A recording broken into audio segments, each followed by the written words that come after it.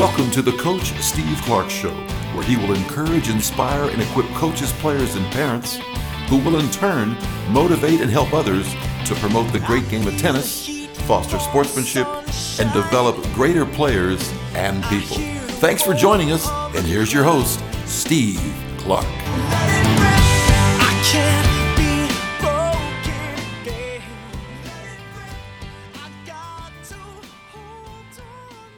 Hello, everyone. This is Steve Clark, and thanks so much for tuning into the show. I'd like to thank Wayne Bryan for the intro and Mike and Bob Bryan for the music.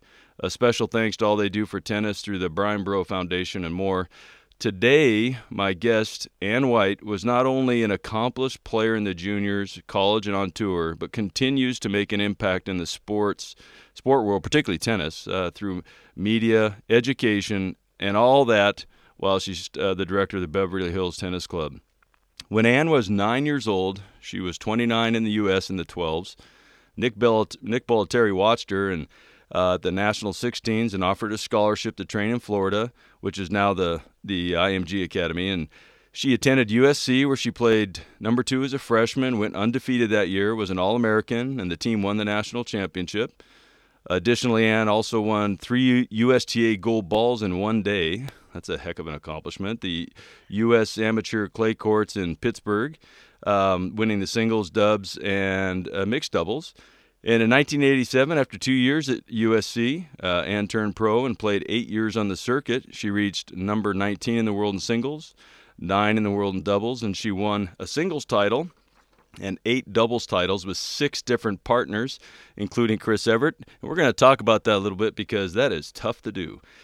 Following her WTA career, Ann has been involved in a broad array of endeavors, color commentary for professional tennis tournaments, including the 1988 and 89 USA Network U.S. Open.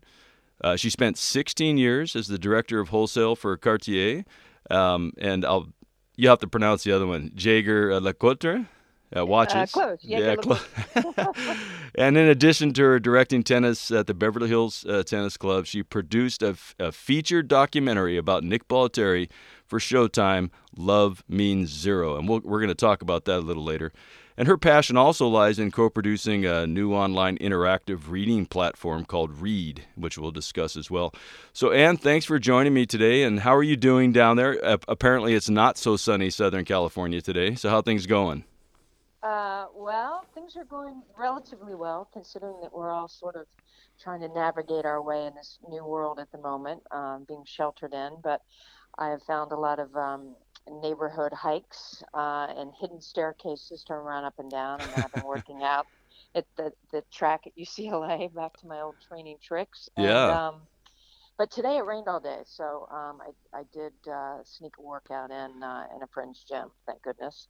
But it's not been easy, and no tennis, so Right. that's been a big drag. Right, yeah.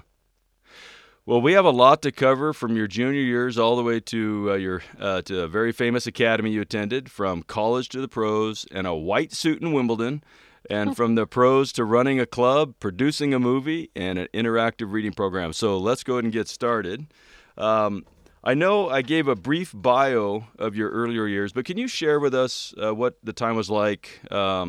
Because one thing for sure, as a junior, not many two stories are alike, and someone out there will probably relate to yours in some way and be encouraged, and I'm sure many will be, and they'll, everybody has a little different pathway, what they're doing with tennis. So could you share a little bit what your beginning was like, your early journey?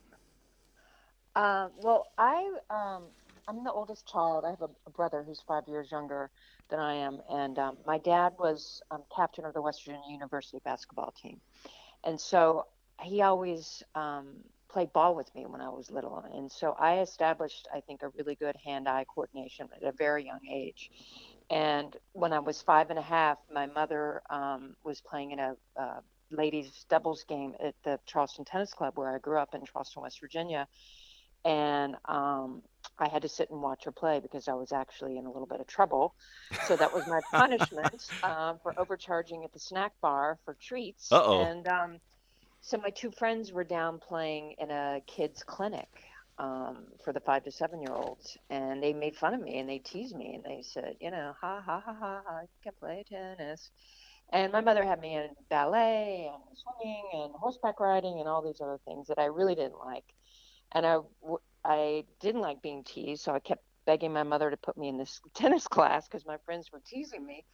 And so finally, after about 2 weeks of me being teased and hating it and me bugging her, she finally put me in the class. And then within a week, the pro contacted my mother and said, I'm moving Ann up with the 9 year olds because she can actually hit the ball and is pretty good. And these other ones, her friends are just hitting the balls over the fence. So I think I was just gifted from an early age, and I found something that I was good at and that I liked. And, I was lucky. It wasn't really like I was dying to play tennis, but I just sort of stumbled into the game. Huh. So stumbling into it at an early age, then, I know some young kids, I've had players in the past who said at a certain age, they go, oh, I want to be number one in the world, or I want to play professionally, or I want to go to college. Did you have any early aspirations like that? Oh my gosh, no. I mean, I wanted to be near the snack bar at the club and hang out at the club. And, it's one of the reasons why I'm doing what I'm doing today because I love club life. I Hanging at the love, snack bar? well, true, the snack bar, but also the camaraderie of Right. people and playing sports and the way that adults interact with Mm. children and you get better and you learn, different strokes from different people and you improve your game and all of that. So I just started hitting on the wall and I liked it and I found something that I got good at. And then my parents, I started playing in tournaments and I did my first coach um, really saw that I had some talent. And so he sort of spoke to my parents and then I started playing in some local tournaments and then I, played the nationals 12 and unders when I was 9 years old. And I think I won the Orange Bowl when I was 10 or 11 or, I was gifted, Hmm. and then I found something I was good at. So I was lucky. And I was also very lucky that I had parents that um, really saw to it that I got to these tournaments and that I was able to go to the next step. But it was never like, oh my God, I'm going to play Wimbledon or oh my God, I'm going to do this. It was, oh my gosh, I get to go to Arkansas or oh my gosh, I'll get to go to California or, Right. it was always just one step at a time. And I think that in anything in life is really one of the golden rules is not to get too far ahead of yourself. That's a great point right there. Um, so your parents, your mom played tennis, and you said, but did your dad play? I mean, I know he did other Not very things. well, No, no, no. no. He no, he was a basketball star in Right. college, and then we belonged to this great tennis club. And then what happened was the Charleston Tennis Club, which was and still is the nicest tennis club in the state of West Virginia, was the host to the girls 16 and under nationals. So when I was like 11, Chris Evert and like Marina Redondo and a lot of these big top players, the Tenney sisters were coming through for the nationals. And so I was like, oh, I can be a ball girl. I was like 10 or 11. I'll be a ball girl for these really good players. And they Mm-hmm. come from California and Florida and all over. So then I got introduced to more great tennis. And then, shortly after that, Chris started playing professionally. And then, you're sort of around something and you see Mm-hmm. players and then you Mm-hmm. see that they've made it and then you think, well, wow, look at they're on the center stage now playing Wimbledon. But it was never something that I remotely thought that I had a chance to get to until way till into college or you know Right. So seeing that level of play is important. oh yeah, I Yeah. mean we all need to be motivated or inspired. I mean you can't do the same thing Right. every day in and do drills and hit on the wall and not have some glimmer of it's just like throw me a treat, throw me something, get to that next level, you have to see it to be it. And then you start realizing that, hey, that so and so did it, and this is the path.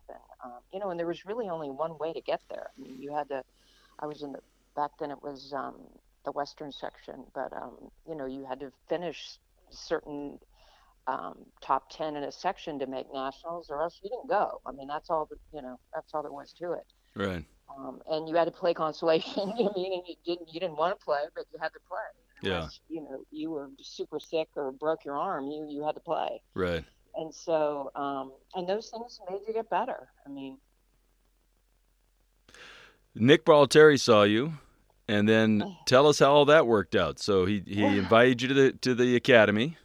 well, Nick saw me play at the National 16s in the 14 and unders, and at that point, my ranking had dropped because I didn't have a coach in the winter, and I only played like 3 hours a week indoors with my father's friends. And I'd been flying over to Columbus, Ohio, like every other weekend to work with another coach over there. But it was just tough for me to get the kind of competition and practice that I needed in Charleston. And so Nick saw me play and liked my game, and approached my parents and said, "I'm going to start this little, tennis school." And it wasn't an academy. This was pre-academy I'm going to talk. start this little tennis school. This tennis school at the Colony Resort on Longboat Key in Florida, and why don't you come down for a visit and check it out? Well, anybody that knows me knows that I hate being cold. I mean, I have never liked being cold. I don't ski. I just don't like it. So we go down to Longboat Key, and I take one look at that beach, and I see that I can play tennis 3 or 4 hours a day. And I was like, whoa, this is cool. My parents were like, yeah, when you're 16, we'll give you a car. And I'm like, wow, this sounds like a pretty good deal to me. So, and so Nick, was just starting. It was me and about 6 or 8 local kids. There were no out-of-state students. I lived with a family for 2.5 years. And then shortly after I came down, then Jimmy Arias and Carling Bassett and Kathleen Horvath and Paul Anacone and Pablo Araya and the De Palmers were already down there because they lived in Bradenton. Hmm. So it was just a small group of us. And then there were, 4 or 5 pros to train all of us. And, we all got better. And we all went to tournaments on the weekends. And, it was a crazy time and a great time. Wow. So the well, ladies and gentlemen, one of the things is this movie. So later on, we'll get into this, but the movie that Ann produced, Love Means Zero, it's available after you can go to the website and it'll be on. If you go to CoachSteveClarkPhD.com and click on my podcast page, then look for Ann's name, Ann White, and you click on that, then you can actually go to. There's a trailer that you'll be able to watch and access to other things. But it's a great movie. We'll talk about it in a bit. So I got a question though. What was your first impression of Nick? What'd your folks think? Not just about the place. I mean, obviously you had you had the oohs and ahs about, wow, I get to be at the beach and play tennis all the time. What was your first impression of Nick as a person, as a coach, and because he didn't really play, Well, Nick was, there's only one Nick. right? And, as a kid, Nick was really intense. And it's like, if Nick says, "Hey, we're flying to the moon," you say, "Okay, what time? And, what do I need?" I mean, you don't really Mm-hmm. question anything. And, Right. and he has a very unique way of speaking. He's very direct. And he's a motivator. And he makes you feel that you can be 10 times better than you even thought you could be. And so he really fulfilled, I think, a need that I had, and my Mm. parents knew that if I didn't take this Mm. chance, that I'd probably be an okay college player, but I really wouldn't be able to fulfill what my talents were. Hmm. And they knew it better than I did. I mean, I just didn't, I was looking for the adventure, Right. and of course I wanted to get better in tennis, and I thought this would be fun and all that. But they kind of realized that, they didn't want to have any regrets that if yeah, they didn't let me go. Right. And they ended up, buying a home down there, and they still have a home, live there where I trained with Nick, as exactly across the street. And that's kind Wow. of how I got the movie. Right. 5 years ago, I got the idea to do the film. But anyhow, it was just, I was in the right place at the right time, and I needed my coach, John Santrock, who started me. Um, is a child psychologist, and he's written more child psychology books, I think, than anybody in the country. He's like the leader. Um, and so he was is a brilliant man and was a great coach, but he couldn't be with me in the winter. So I needed that attention to get to the next level, and I Hmm. think my parents were, in that day, you had all the players were from California or Florida, or they were from the warmer climates, Right. really, and then you needed to play all the time. So, Well, after a couple years there, you went to USC. So I'm curious, how did that transpire? I mean, I know like people see when they in the movie that there's relationships and people know they're going to take a certain trajectory and all that. So, uh, did Nick encourage you to go to USC, or was that hey, I'm going? Or how did that work out? Because you obviously were a well, talent and he saw it. So. well, Nick didn't want me to go to college, and he had an argument with my parents one night. They stayed up all night arguing, and he just thought I should turn pro.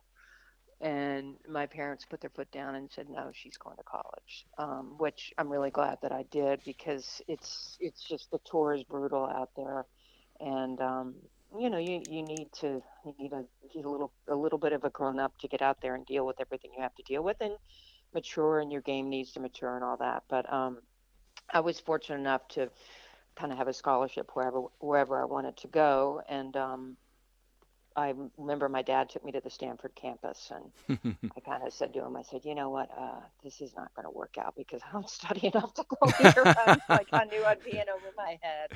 And then I loved UCLA. UCLA was I loved the campus, and it was really between USC and UCLA. And there was a girl that cheated me out of a match in the juniors, and I really just couldn't stand her. And so that's why I Uh went to oh. USC.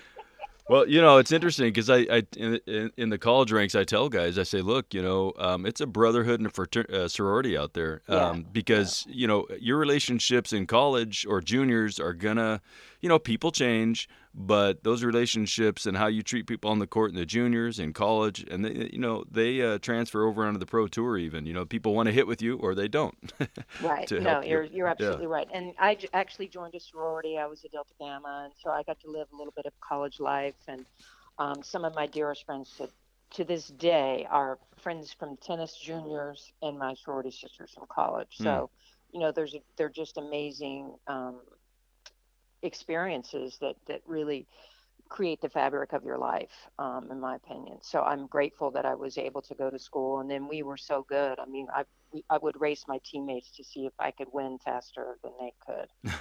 So we had a lot of fun, Yeah. and SC was great, and I'm really glad that I ended up going there. That's great.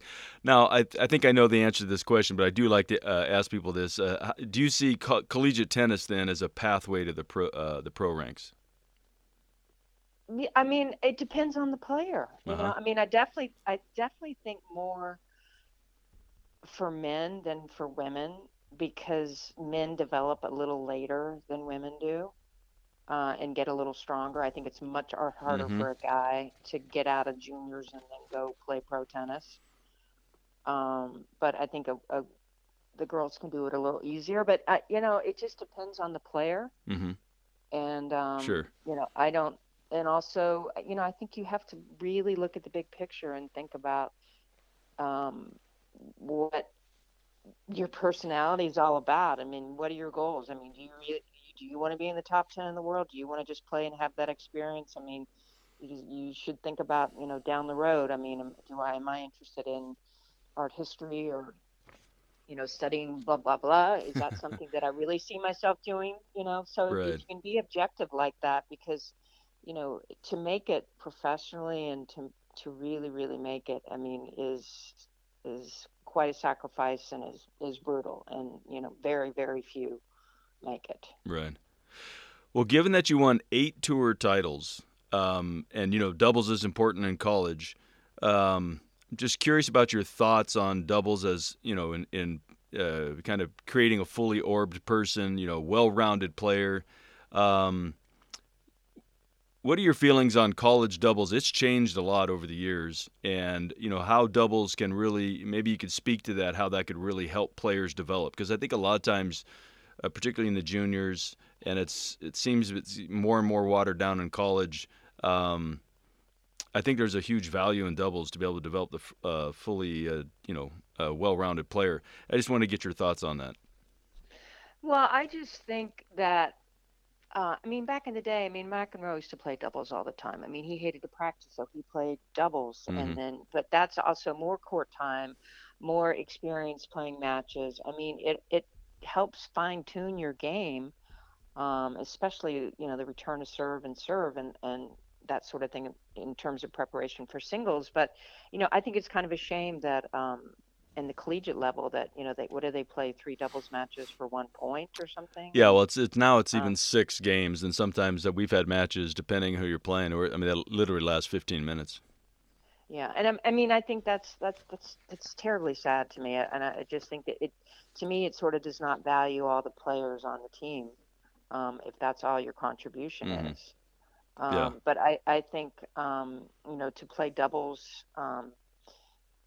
I mean, they're not changing at least that I'm aware of in basketball or football. They're not changing the quarters of the times, or I mean, they've made sort of minor changes in the rules of football and basketball, and to have all these rule changes.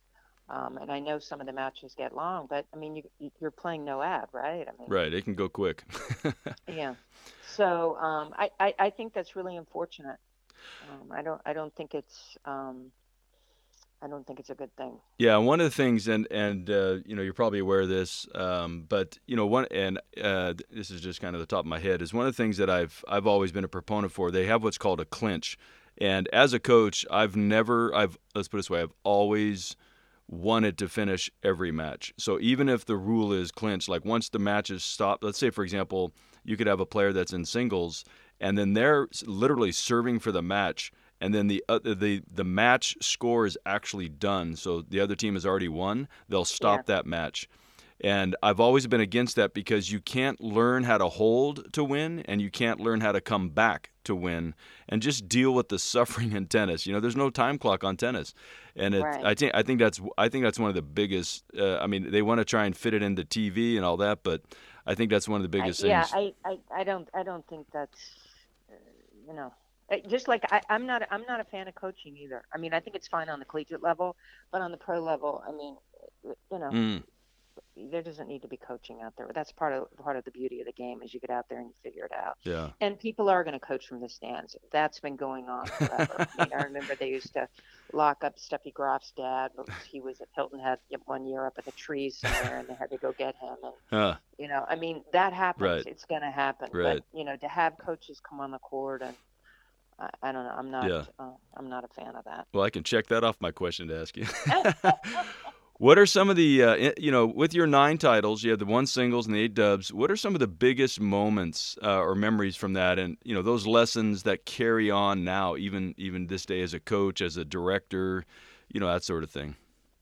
Um, I mean, a lot of it's just keeping your head, keeping your cool, and not giving up, and being resilient, and just having that drive. I mean, that's the one thing that tennis players, top players have, I think, is you've got to be driven, and that's a good thing and a bad thing. I have to watch that because, I'm just in it's passion. I mean, I have to have passion for what I do. And I think any athlete that competes at that level has that sort of fire or drive or passion or whatever you call it. Hmm. And that translates, and you need to find outlets for that in your life and find things that you become passionate about, Right. um, because that's what propels you, um, to keep fighting, to keep playing, and to get that.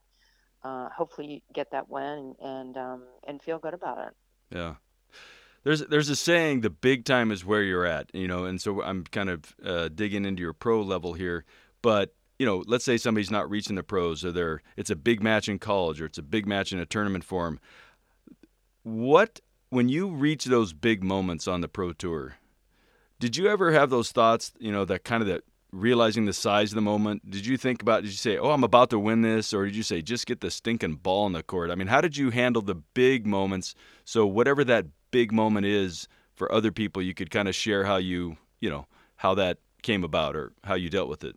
For me, it was always move my feet because my feet would freeze. I mean, I'd always have to sort of, if I got nervous, I knew that I had to move my feet. So, I think it's about knowing individually, when you get nervous like that, when you're on the verge of something, it's like, what do you need to do? What do you zero in on? What is that person's weakness? Do Yeah. I need to get that serve in? What do I need to focus on? And let's just, hit the gas. But for me, it was just, I had to make sure that I was moving my feet, that I was getting in position. That's good. Yeah, for some people, it's just breathing. Yeah. And not only that, it's also before the match starts, kind of forewarned is forearmed, even know before going into a match, say, look, if this happens, I'm going to do this. Well, yeah, I mean, I think that's another thing is you have to have that honest conversation with yourself and sort of know, what your strengths are, what your weaknesses are, and the same with your opponent, and you've got to know that, in the crunch time, they may like to hit that pass down the line, and you have to be ready for that. So, you have to arm yourself with as much information as possible, and also with yourself, and know that, look, I get tight on that second serve to the ad court, I've got to get that first serve in my, whatever it may be. You've got to make sure you plan ahead because you don't want to be you putting yourself in a position to be hitting a weak shot, on a big point. Yeah.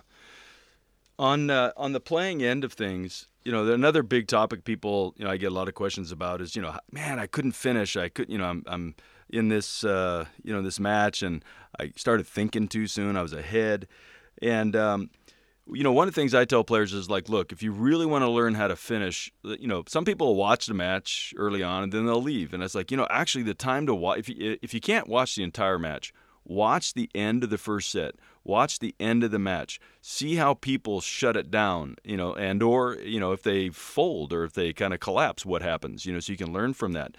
When you played, were there tricks or things that you did for yourself to help you finish? To say, look, man, I gotta hunker down here. What did you Uh, do? I would just, my big thing is just, no misses. I would just tell myself that I'm not going to miss. I'm going to just really, really zero in to one thought and say, make them play, make them hit as many balls as they can. If they hit a winner, I'll say nice shot, but I am not going to miss. Mm-hmm. And so you just become just really focused and really mentally just determined. And at that point, you're not relying, you're not thinking about technique as much as just it's about the ball, and just playing that ball and saying I'm not going to miss. Right, You know? right. It's interesting in practice. A lot of times, I'll tell people, look, don't miss in the net, and they say, well, I'm not trying to. And I said, well, actually, if you're not intentionally thinking, hey, is good in practice, not in the net, you can't actually train yourself not to miss. It's the idea of when you're serving or you're hitting groundies, people get a little sloppy. And it's the idea, look, if you're okay with missing long, that's better than a net. At least your opponent can call the ball in, Right. But Not, I have a thing about sloppy. I mean, when I work with my little kids team that I have at the yeah, club, it's like, no sloppy tennis. We work really hard when we're out here, and that's it. Because sloppy, as you know, sloppy practice, ends up being, sloppy matches and yeah. stuff. So. Sloppy is, sloppy does. Yeah. So I got to ask this though, because some people when they click on the podcast, they're going to see you in the white cat suit. Hmm. What year was that? That was 85. 1985. Okay. Yeah. And you wore this, and I noticed even I'm not hip on the fashion, but you even wore the leggings down below on the ankles there, the anklets. I think that's what they're called. Oh yeah, that was very 1980s, very flock of seagulls. Yeah. So now, can you tell a little bit of the story? My question is what made you think to do that when nobody else had done that? What was the impetus for that? Well, I was going out with Ian Hamilton at the time, and he was the head of global marketing for tennis for Nike, and he had given me some tights to wear. That was right after the '84 Olympics, and FloJo had worn those paneled tights, those Nike tights, and I'm 5'11" and my legs are long, and so I started wearing the tights in the winter season, and I was like, God, these are great. They keep my legs warm, blah blah blah, and so it was a joke. One day we were at the beach, and I said, "Oh my God, can you imagine a white bodysuit at Wimbledon? It'd be fashion and function." And we were just laughing. And so I was under contract with Pony Clothes and Shoes for several years, and so I was wearing Pony, and Ian said, "Oh yeah, that's well, it's kind of a good idea. Let's talk about, So then it finally led to he went to Nike and spoke to them about buying out my contract, and they thought no, it didn't seem like a good idea to them. So that was the end of it. And then we went to the French Open, and one night we had dinner with a guy named Carlo Grippo, who was running Nike Italy at the time, and he had been a Olympic athlete. He'd been a runner in the Olympics. In the 70s. And so he thought it was a great idea. And he said, "Oh my God, I'll make it. I'll send it to you in London. It'll be great, blah, blah, blah, blah, blah." And so then I just thought, oh my God, this is crazy. This is never going to happen. And, I just met Carlo once, and he's a real typical Italian, big personality. And so I got to Wimbledon, and Carlo said, "Oh, it's on the way. Suit's on the way." And I was playing Pam the first round, and it rained the first 3 days. So we did not play our first round match until Thursday. And the suit arrived to my flat in London on Thursday morning. And there were two suits. One was sleeveless, and the other was long sleeve. And it was so sheer I could not just wear one, because I put one on. I was like, oh my God, I could never wear this. It's not enough clothes. So I actually had two suits on. And then I sort of got my Pony patches and everything, and my Weight Watchers, and my other endorsement. I think it was Sunbeam at the time on there. And but that's kind of how it happened. Huh. But I wear the tights all the time. I mean, look at Lululemon. Right. I mean, I live in tights. It's players hadn't thought about wearing something to increase their performance at that time. Right. And I think it's a great thing in terms of, injury prevention, and then also, keeping your muscles warm. It was highly appropriate in England because it's chilly there, and Right. our match started at 7 o'clock at night, and then we split sets, and then the match got called due to darkness. We were a set all, and then we had to finish the third set the next day, and I got walked off the court by the referee, Alan Mills, and taken to the Wimbledon jail in the office and told that I could never wear it again. Wow. And I was like, oh my God, I'm gonna get fined, or they're gonna kick me out of here, or whatever. But I agreed not to wear it the next day, and then I lost, I think, 6-3 in the third the next day, and it was even colder the next day. Oh, wow. So you won 8 doubles titles, and with 6 different partners. What was that like, and how'd you go about? What span of time was that? Was that over the 8 years, like one different each year, or? No, I just played with a lot of different people. Yeah. And I like doubles. I mean, it was always fun to have somebody out there to talk with, and just I was lucky that I had 6 different partners, and got to the semifinals of the French Open doubles, and then the semifinals of the U.S. Open doubles. And I did well in doubles, and finally won a tournament in singles, which was great. And just decided to call it a day after that. Yeah. Well, let's get on to your movie with Nick Bollettieri. So clearly Nick is one of the most famous coaches, and in many ways, though he didn't play so much per se, he knew how to motivate players, like you said, to an end. I've met Nick, but there's probably thousands and hundreds of thousands of people that have heard him or listened to him at conventions and things like that. But having known him so well, like yourself, I wanted to use this time to learn from your relationship with him and all the things, and particularly the movie, and tell the people about the movie, about Nick. And so you recently produced the movie Love Means Zero. And so I want to talk about that, because I'm sure there are tons of lessons to be learned.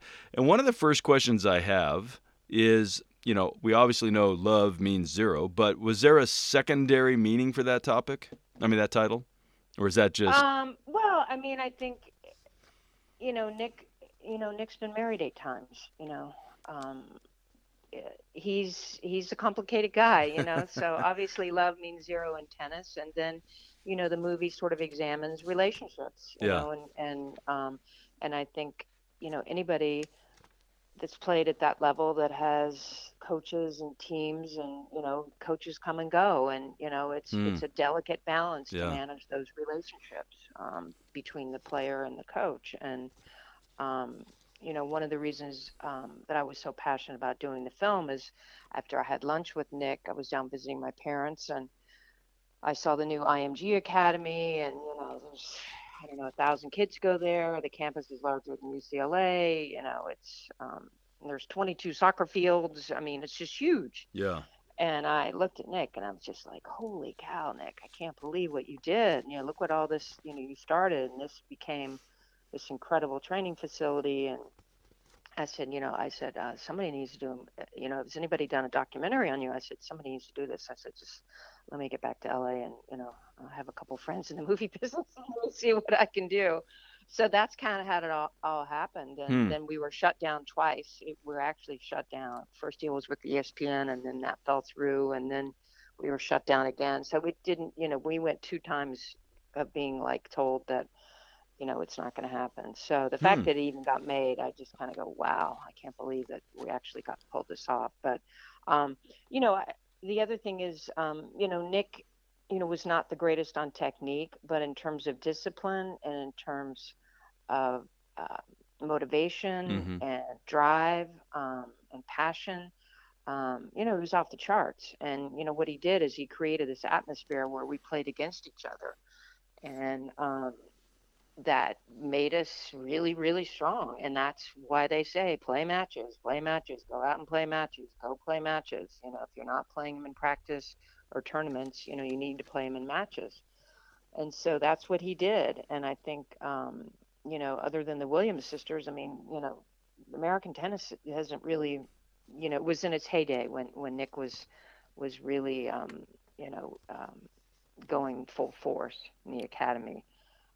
And I certainly wanted that to be, in the film as well. And he coached well over 100,000 kids that came through the academy, or his camps and all of that. And everybody that I spoke to, whether their kid was good or whether they went there or not, it was like, oh, Nick, they all had this unique experience. And 98% of them, awesome experience with Nick and what the lessons that he taught them, not so much always, on the court, but also off the court, about, really working hard and being your best, and, competing, at 150% every time.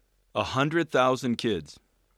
Yeah, I mean, I spoke to Steve Shula, who's his business manager, and he said, yeah, I think it's something like over 100,000. That's amazing. Wow. Yeah. So to be a teacher and to know that you had an impact on that many people is pretty darn freaking cool in my Yeah. book. So So the main impetus, or like you might say, what's the end game? Like when you did it, what do you hope people get out of it when they watch the movie? just to see, I mean, it's tough. It's tough to make it. It's tough for the player. It's tough for the family. It's tough for the coach. I mean, it is not an easy um, deal to play pro tennis, and it's a grind. And Nick, I mean, he never charged me a penny. I lived with a family, and my parents paid this wonderful family for me to, monthly to live with them. Mm-hmm. And then my parents would visit me once a month. And I mean, I'd say to them, now, what were you thinking sending me down there when I was 14 years old? But Right. I mean, people really weren't doing that back then. But, he changed my life, and Yeah. I would not have had a pro career. Hmm. I'm pretty darn sure of it. I wouldn't have gotten there, and I know a lot of people that, that feel the same way about Nick, that he really, really got them to the next level. Yeah. And he's got a huge heart. I mean, when we had the fires here last year, whatever, and he's texting me from Malaysia going, "Are you okay? Please let me know that you're okay." And, I mean, he's just an amazing person. And Hmm. yeah, he made some mistakes, and as we all have, but he owns up to them. And I think kids like eccentric coaches like that Mm-hmm. really that bring out the best in them, and really motivate them and cause them to really give more than they think they can give on the court, and that's ultimately what makes you better. Yeah. What are some of your favorite memories when you were training there with Nick, or even maybe since then, other things that you've come across even on the pro tour and your interaction with him or whatever? What are some of your favorite memories? Um, well, Nick, he was always, if you got in trouble, you had to go see Julio. And I mean, I never got in trouble. I never, Julio would make you like wash his cars with a toothbrush or something like that. And I mean, I never got in trouble. I mean, I was pretty, I just didn't get caught. I didn't do anything that horrible, but I never really got in trouble. And, you really just, and it was hit the beach. I mean, if you weren't working hard, you had to go run that beach, and that nobody wanted to have to do that. And, um, What would be an and, example of not working hard? Because some kids, some people's like, well, I'm working hard. No, you're not. What would be an example in that setting of not working hard? well, I mean, it could be anything from bad attitude, or being defiant and not listening to, I mean, you had to be on your toes. I mean, there was an element of, being a military school to the whole thing in a way. Nick was tough and we all wanted his approval. Yeah. And so I was always grateful. I always thanked Nick, after every time I left. I'm like, thank you, Nick. I kind of was, I don't know, wise enough back then as a kid to know that I was in a pretty good spot. Yeah, that's great. And lucky and extremely lucky. And, Nick cared. I mean, he cared about all the kids that he taught. And, it was a kooky time, but yet all this great tennis came out of there. Yeah. As I was watching the movie, and again, folks, go to my website, click on Ann White's to listen to the podcast, even if you're listening to it now. But go onto the blog site where it's located and click on that for the trailer and end up listening to the movie. There's a lot of great sayings as I was going through this, and I'm thinking of it. I just don't want like lines, but I think they really speak to a lot of things. And I want to read a few of them, and if you have a thought or something, let me know. For example, he said, I think it was his uncle or his dad said, if you ain't nobody, nobody's going to talk about you. Yeah. Yeah. I mean, Nick loved, being the coach and being a star as well. I mean, there's no doubt about that. But he was really devoted to those kids and making them the best that they could be. And, Yeah, another one where he said, don't waste time about what people think about you.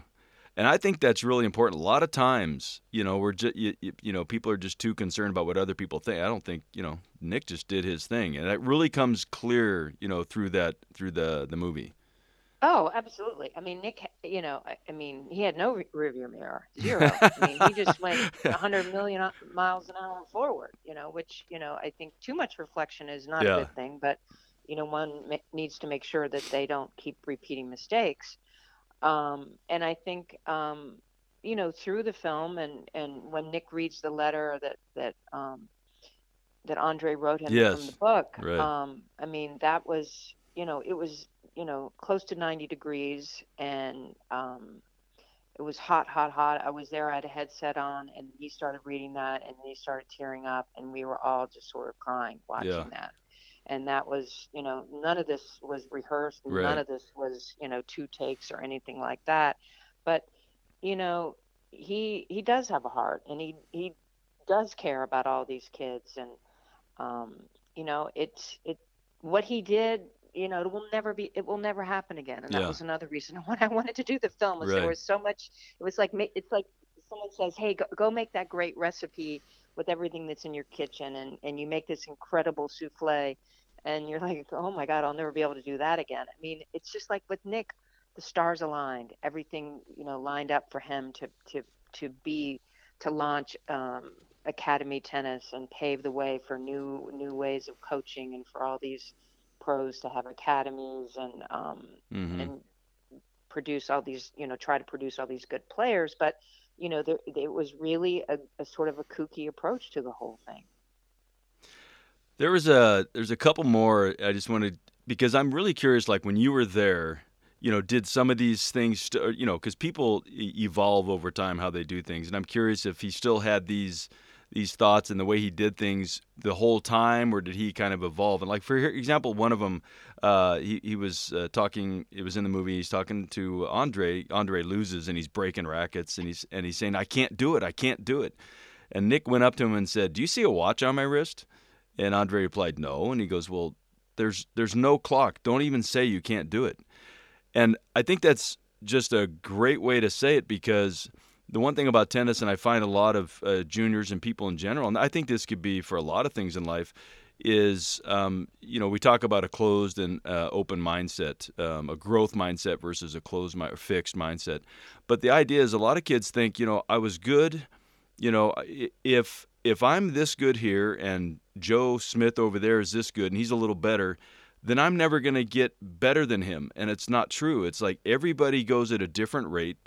Some people will be better in 2 years. Some people outgrow physically the next person, and they'll make it. And even the people who are really high now won't. And you can never label yourself at a certain period of time. And not only is there no time clock on a tennis match, there's no time clock on your the process on how you're going to improve. And I really thought in a nutshell that's what Nick said. Oh yeah, I mean, that was the great thing about Nick, is much as hard as he was on you, he was sensitive enough to be able to pick you back up, and he was funny and always got everybody's names mixed up, and there was a goofiness about Nick, or there is about Nick as well, and that sort of provided some levity and then got you back up on your feet and back for more. But, Mm-hmm. I mean, he really, he kept pushing you to get better and to be better. And I think he made, all of us that were fortunate enough to train with him better than we thought we could be. Well, yeah, that's really important. And one last quote he said in there, I think this is really good for coaches. He made the distinction between tweak, not change. He'd say, man, don't tell somebody you're going to change something. Say, we're just going to tweak it. And if you tweak it enough, eventually it becomes a change. And I think that's really good, because sometimes people get freaked out about changes. They're, oh, man, what's wrong with my forehand now? It's like, well, no, man, we're just going to tweak it. We just got to add a little bit. And I really like that he said that. That was good. Do you remember him doing that when you were being coached? Oh, my gosh, all the time. Because my game, I was more of a serve and volleyer, and I was not not a big forehand, but I was not a baseliner like most of Nick's players. But, he didn't try to change my game. And I think today, there's so much data and there's so much technical stuff, and, it can just be an overload on your mind and anything. And on the tennis court, obviously, that's not good. But, I think you have to go for little changes and really look at what each player, how they play. I mean, look at Jim Courier's backhand. I mean, you would never teach really anybody to hit that backhand like that. In the baseball swing. But right, but he perfected it. Right. And he was one of the hardest workers on the planet, and he perfected it, and it worked for him. But and I think that's where not everybody, a lot of the players today, everything is kind of cookie cutter, and I think you really have to see each player, guy or girl, and understand their mentality and what kind of game they're going to play, and look at their strokes and really try to refine what they have, versus trying to make everybody play the same, because everybody can't play the same. Right. Tell us about your read program. Well, that is, I have a little project that I've been working on with a couple of friends, artist friends, and that is an interactive book experience that's called READ, which stands for Read, Explore, Experience, and Dream.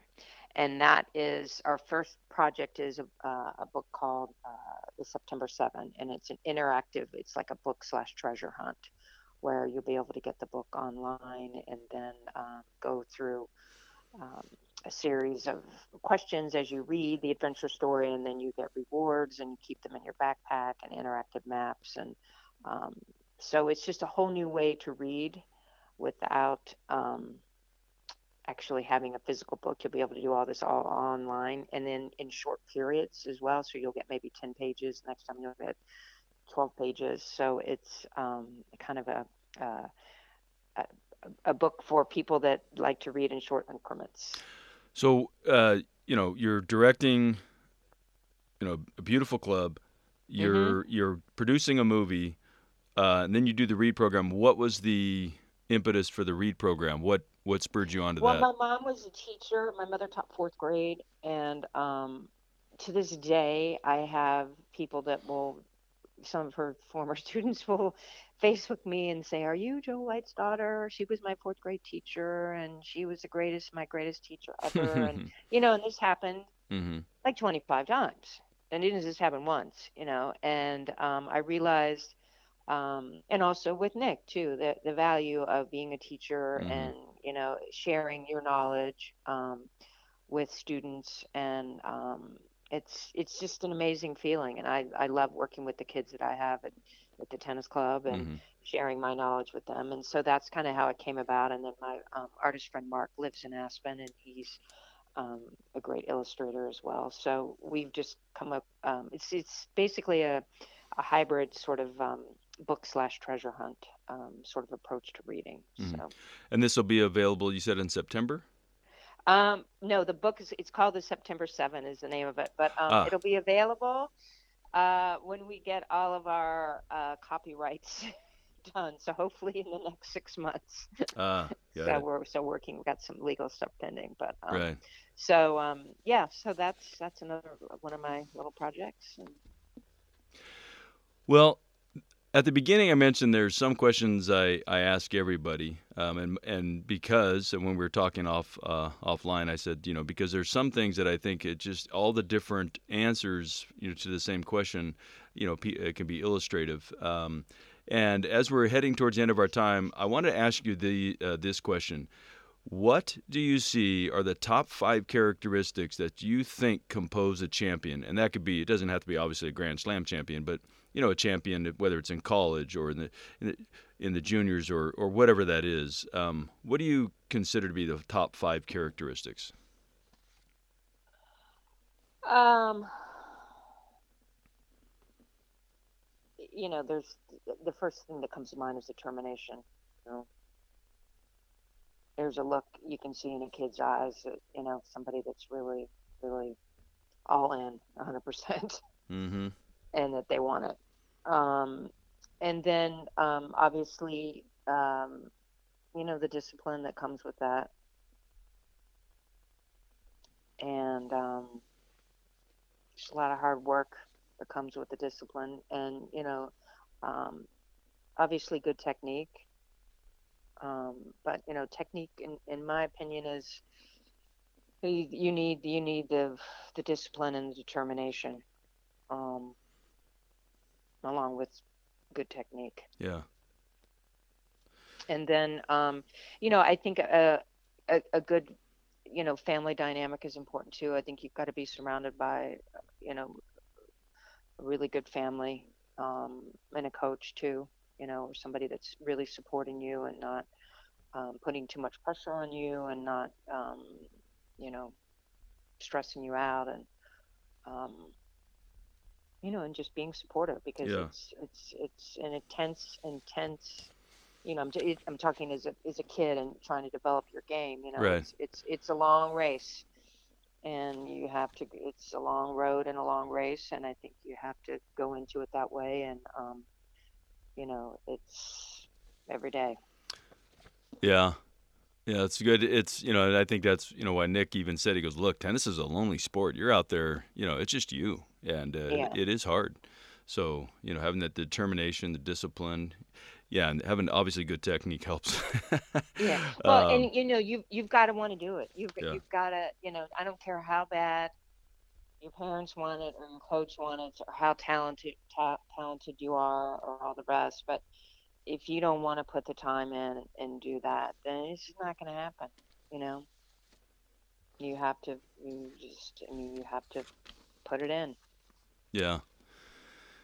Well, Ann, it's been great having you on. I really appreciate it, and I'm really appreciative of you coming on the show and taking time out of your day because you got a lot of coals in the fire, and Oh, my so thanks a pleasure. It lot. was totally fun talking to you, Steve. Yeah. Well, you've been listening to the Coach Steve Clark PhD show with Ann White. She's the current director of Beverly Hills Tennis Club, a former top 19 WTA player, a movie producer, educator.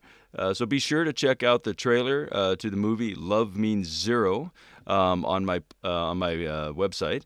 And be sure to like and share this and all my podcasts, blogs, and my website with your friends at CoachSteveClarkPhD.com. You'll find blogs and podcasts, resources, some video discussion there, and more. Special thanks to Collins Company, Cord Equipment, and Aero Concrete and Asphalt Specialties. I also welcome your comments and questions, and you can reach me at steve@CoachSteveClarkPhD.com. And I'm just going to leave you with a motto of mine, and that's rare greatness comes at a steep price. Mediocrity is abundant and cheap. And you can find a blog on that. I discuss that on my website. I kind of break down each one of those things. And as I say every show, with the Bryan Brothers music coming up, I remind you to just let it rip.